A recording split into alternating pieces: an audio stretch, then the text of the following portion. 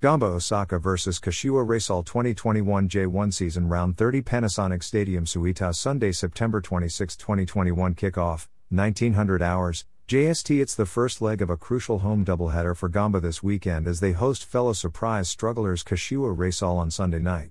The outcome of this game and next Saturday's encounter with Hokkaido Consadole Sapporo will go a long way to shaping the remainder of the Nerazzurri's campaign, a gentle stroll, or a frantic crawl while constantly keeping tabs on what's going on lower down in the standings.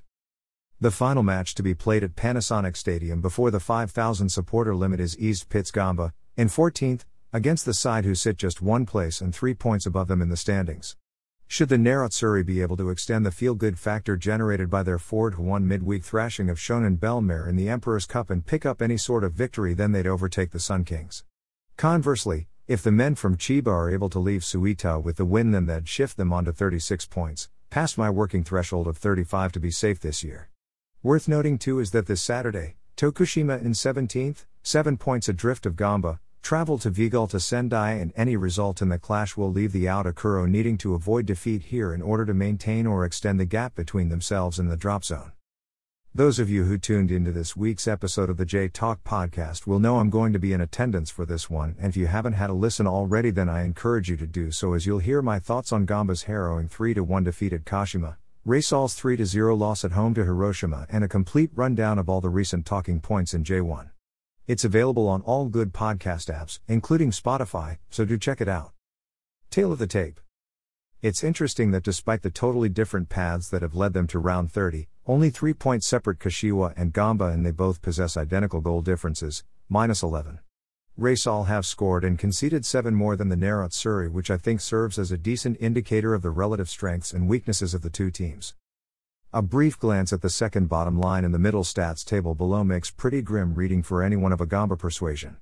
I can have my usual dig at Kashima for milking the shots for figures with a number of speculative efforts from distance. They scored 4 times from 45 attempts this year versus once from 51 in 2020, so something's improved. But in this case, what you see in that chart gives a pretty accurate indication of the flow of the match.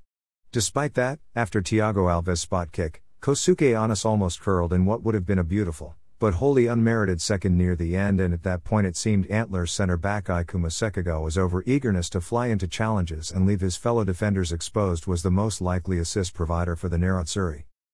Big improvements are expected in this match, and the outcome of Wednesday's Emperor's Cup 4th round tie with Shonan perhaps gives some indicators as to how Gamba can earn the 3 points here. The Nerazzurri found themselves 3 up going into halftime versus a shell-shocked Bellmare, courtesy of goals in the second, 26th and 42nd minutes. However, in the league it's been a different story, with early strikes and comfortable leads almost unheard of in recent matches. During their present run of just a solitary win from their last 8 league fixtures, the only time the men in blue and black have held the advantage was for the final 8 minutes of the 1-0 away victory over Shimizu thanks to Hiroto Yamami's wonder goal. At home the situation has been even more dire, as the Gamba faithful haven't seen their side record a J1 victory for almost 2 months since the come-from-behind triumph over Oita on 27th of July, where Takashi Usami's winner was essentially the last kick of the game. 1 draw and 3 defeats have followed, with the Nerazzurri lacking pace and incision in attack and being forced to chase games for long periods.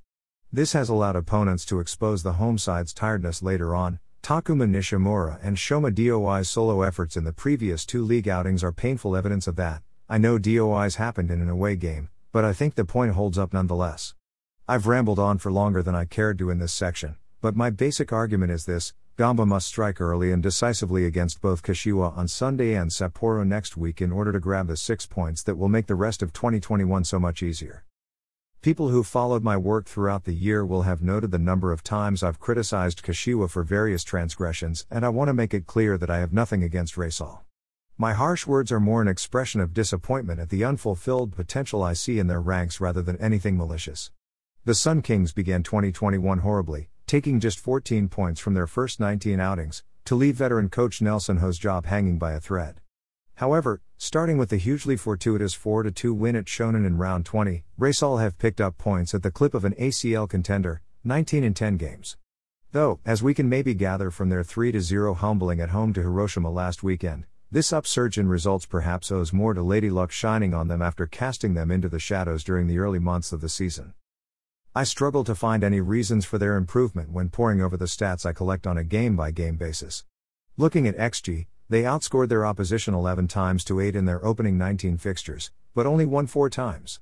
In their most recent 10 outings, it's an even 5-5 in terms of XG wins and losses, while the Sun Kings boast a 6-1-3 record in actual on-field results. XG for per game has risen 0.08 over the past 10 matches, while XG against also increased by 0.02. Additionally, Kashiwa are taking 0.6 shots more per match, but getting 0.1 less on target, and at the other end, opponents are having 0.2 more efforts at goal per 90 minutes and finding the target 0.8 times more.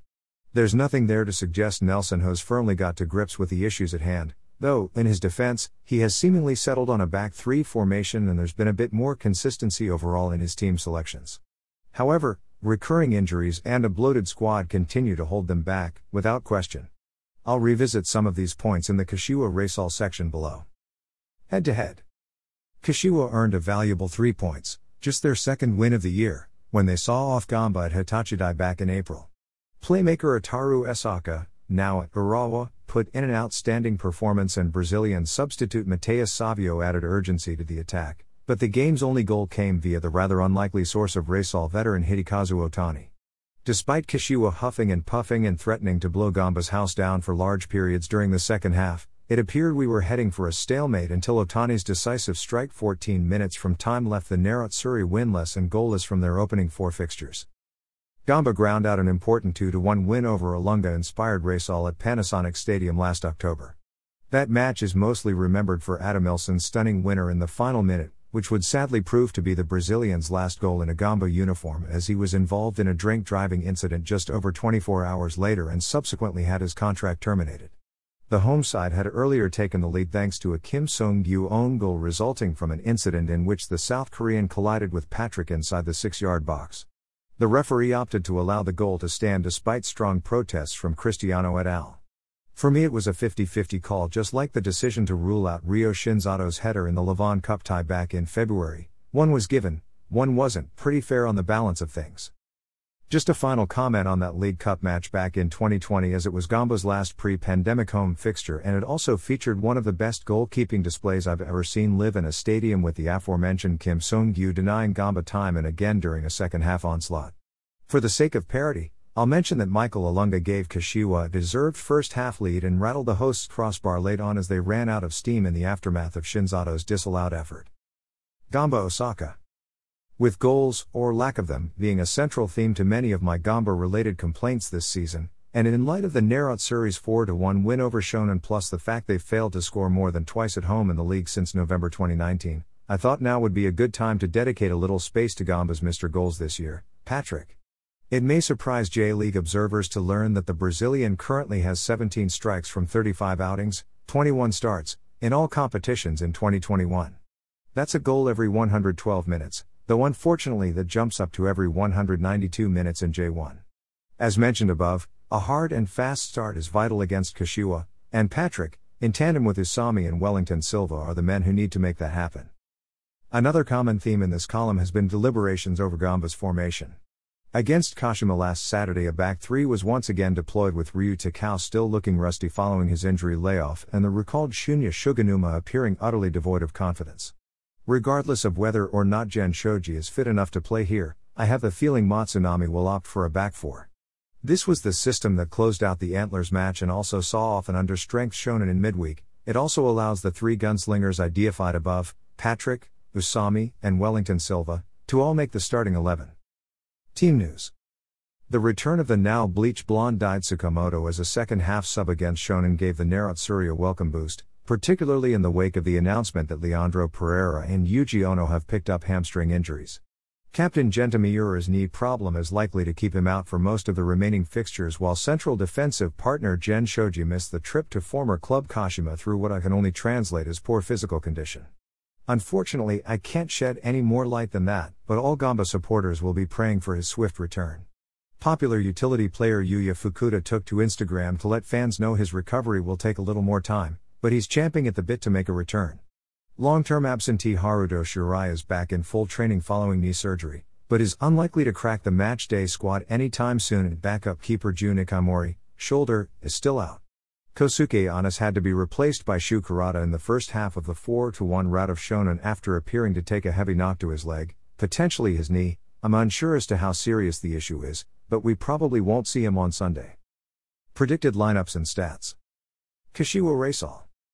Selecting my Gamba predicted starting lineup usually keeps me awake at night with all the chopping and changing that goes on from one game to the next, but Kashiwa give them a run for their money, having used 36 players this season compared with Gamba's 27. The 3-0 home defeat to Hiroshima makes me think there will be some alterations in addition to the injury, suspension issues that I'll detail below. Brazilian forward Pedro Raul, who netted 3 times in 8 J1 games, surprisingly departed for Juarez in Mexico on loan this week, having only signed for Reysol back in March. Whether it's because of a falling out with Nelson Ho, as has been rumored in some less than reliable quarters, or due to failing to settle in Japan, remains to be seen. But, what we can say is, it's another hammer blow to a Sun Kings attack already reeling from the losses of Ilunga and Osaka in the past 12 months. They are having to rely more and more on the aging Cristiano and injury-prone Yusuke Sagawa, and the fruits of that can be seen in their inconsistent results this year. In all honesty, come December it wouldn't surprise me if Nelson Ho goes the way of compatriot Lavir Culpe. See how I managed to squeeze him into yet another match preview, a once great club manager who's now stayed at the disco too long and needs to be put out to pasture. Any potential new coach will inherit a talented squad with a number of burgeoning talents, but also several weak areas, meaning that I'm sure the coming off-season will not be a quiet one in the western part of Chiba. Team news. Midfield Hardman Richardson picked up his 4th yellow card of the season against Hiroshima and will miss this tie due to suspension. Fellow central midfielder Hidekazu Otani has been out with a shoulder injury since mid-May and is expected back soon. It's still unknown if young center-back Takumi Kamijima has recovered from his heavy fall in the match with Sanfrecce, which caused him to be stretchered off. Versatile midfielder Hayato Nakama has been missing since 19 June, while winger Ippy Shinozuka and Brazilian Volante Dottie haven't featured in the matchday squad for the past 7 league outings. Predicted lineups and stats. Thanks for reading and enjoy the game, whoever you're supporting.